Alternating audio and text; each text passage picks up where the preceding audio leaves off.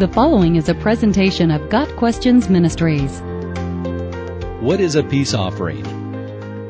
The modern idea of a peace offering is that of a propitiatory or conciliatory gift. A man who offends his wife will often visit a florist with the thought of bringing home flowers that will help smooth things over.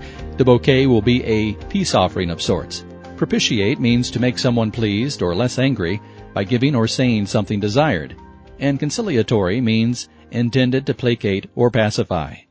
These definitions are interesting because the phrase peace offering has come to mean something completely different, almost the exact opposite of what it originally meant in the Bible. A peace offering in the Old Testament law is described in Leviticus 7 verses 11 through 21. It was a voluntary sacrifice given to God in three specific instances. First, a peace offering could be given as a free will offering, meaning that the worshiper was giving the peace offering as a way to say thank you for God's unsought generosity. It was basically just a way to praise God for His goodness. The second way a peace offering could be given was alongside a fulfilled vow. A good example of this was when Hannah fulfilled her vow to God by bringing Samuel to the temple. On that occasion, she also brought a peace offering to express the peace in her heart toward God concerning her sacrifice. It was a way to say, I have no resentment. I am holding nothing back in the payment of my vow.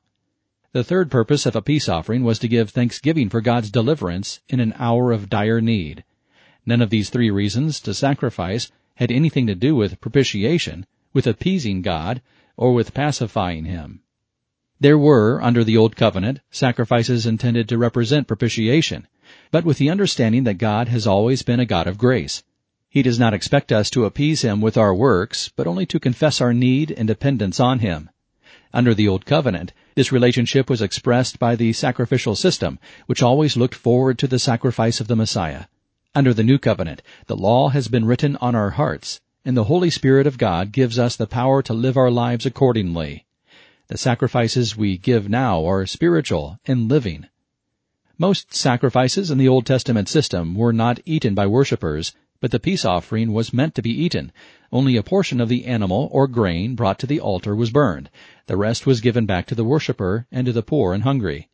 The beautiful picture here is of God's provision for His people, both physically and spiritually. His grace and goodness are present throughout the offerings. In the peace offering, God was providing what we need, a way to thank Him for His goodness and physical sustenance. God is not interested in taking from us. That is not His heart at all. But the lie we so often believe is that our good actions bring about His goodness, and our sinful actions must be paid for in personal sacrifice. The peace offering shows that worshippers in the Old Testament were not any more responsible for their salvation than worshippers in the New Testament. Throughout the ages, people have been tempted to think that sacrifices create God's favor. This belief is evident in our modern understanding of a peace offering as a propitiation for wrongdoing. But only Christ's sacrifice creates favor with God and covers wrongdoing, and the Old Testament sacrifices were a picture of that future provision. Got Questions Ministry seeks to glorify the Lord Jesus Christ by providing biblical answers to today's questions. Online at gotquestions.org.